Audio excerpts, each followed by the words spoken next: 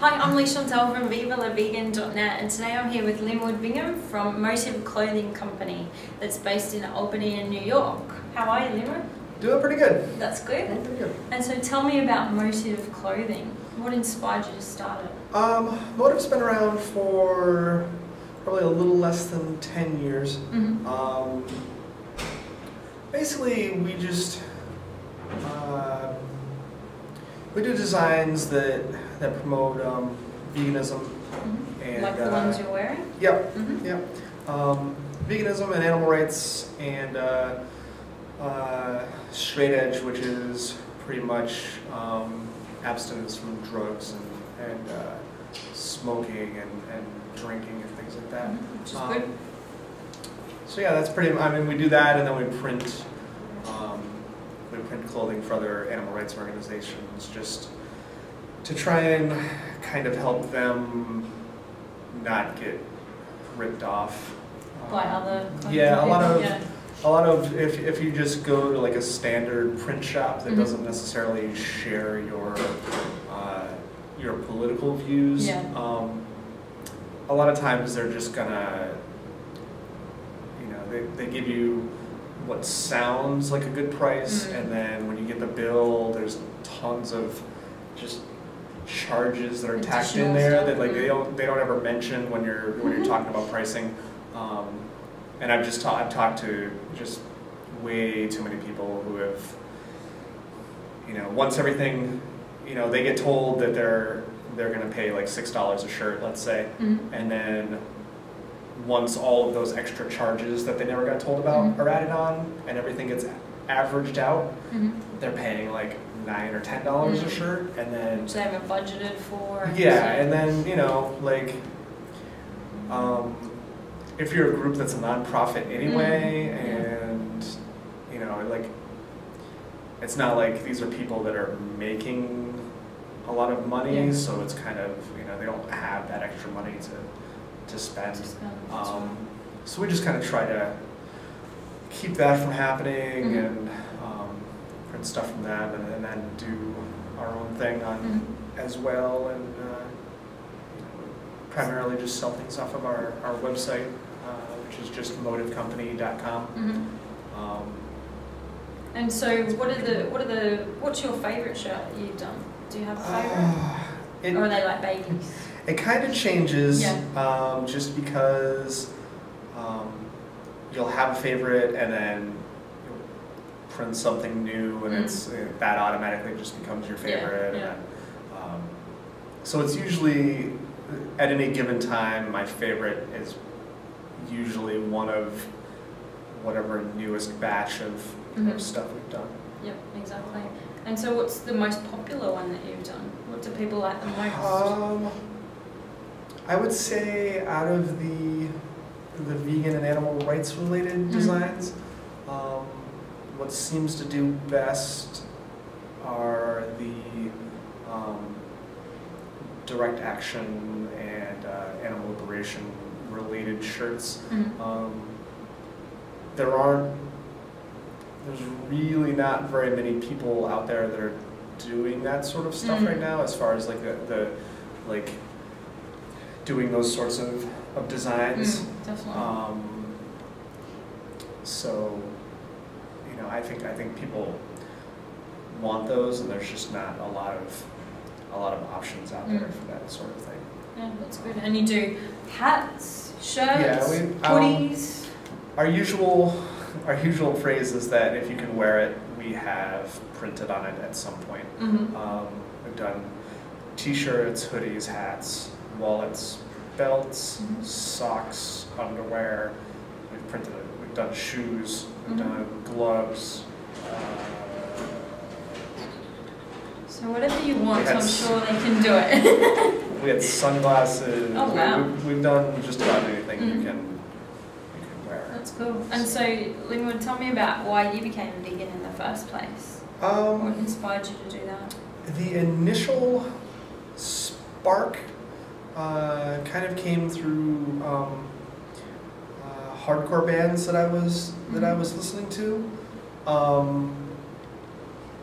and especially back in the mid 90s. Mm. There were a lot of vegan bands that were very outspoken about their views. And back then there was a lot of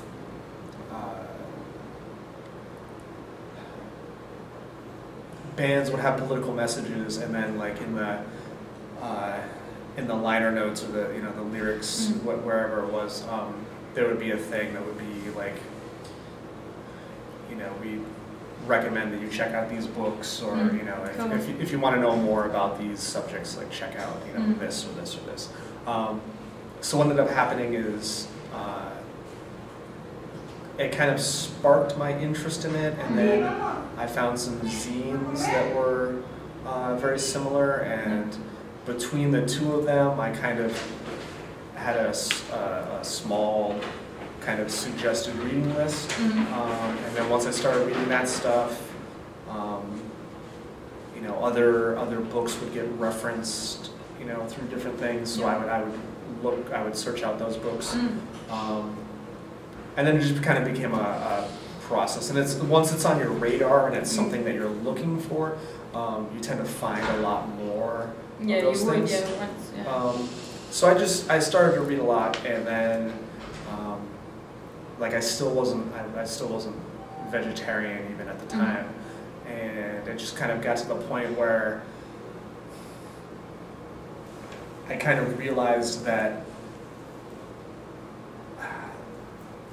intellectually I believed one thing, but it didn't match up with the way that I was actually living. So I was kind of, for lack of a better phrase, like kind of walking the walk. I'm talking the talk without walking the walk. I kind of felt that it was the right thing to do, but I wasn't. My actions didn't really support that. And at that point, I really didn't have a choice. I either had to try to unlearn what I had learned, which is never really possible, or I had to just kind of change the way that I was just embrace it fully. Living. And just kind of learn to kind of stop doing a lot of the things that I did. And how long ago was that when you finally decided to do that? I was vegetarian for about 6 months. I went vegetarian with the knowledge that I wasn't going to be one of those people who was going to be like, oh, I've been vegetarian for 40 years. I was like, I knew. You knew all the facts. I knew that I was doing it as like a small step into veganism. Which is what vegetarians are great for the most part. That's why most people do it. But I've been vegan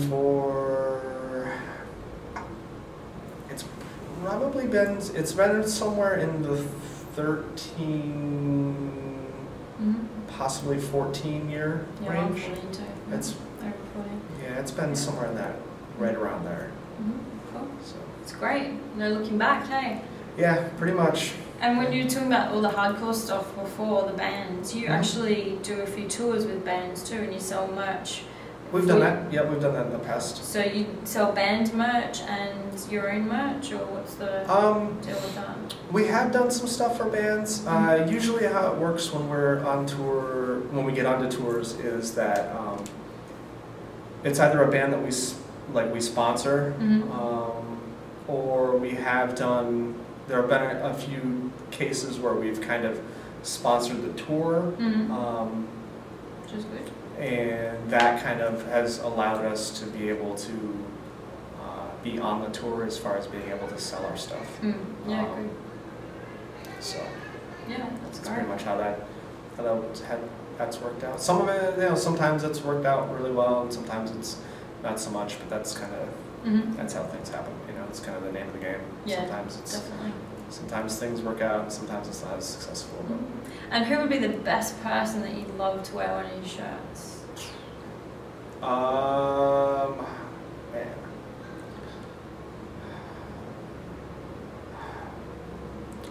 I don't know. So, but the problem is that every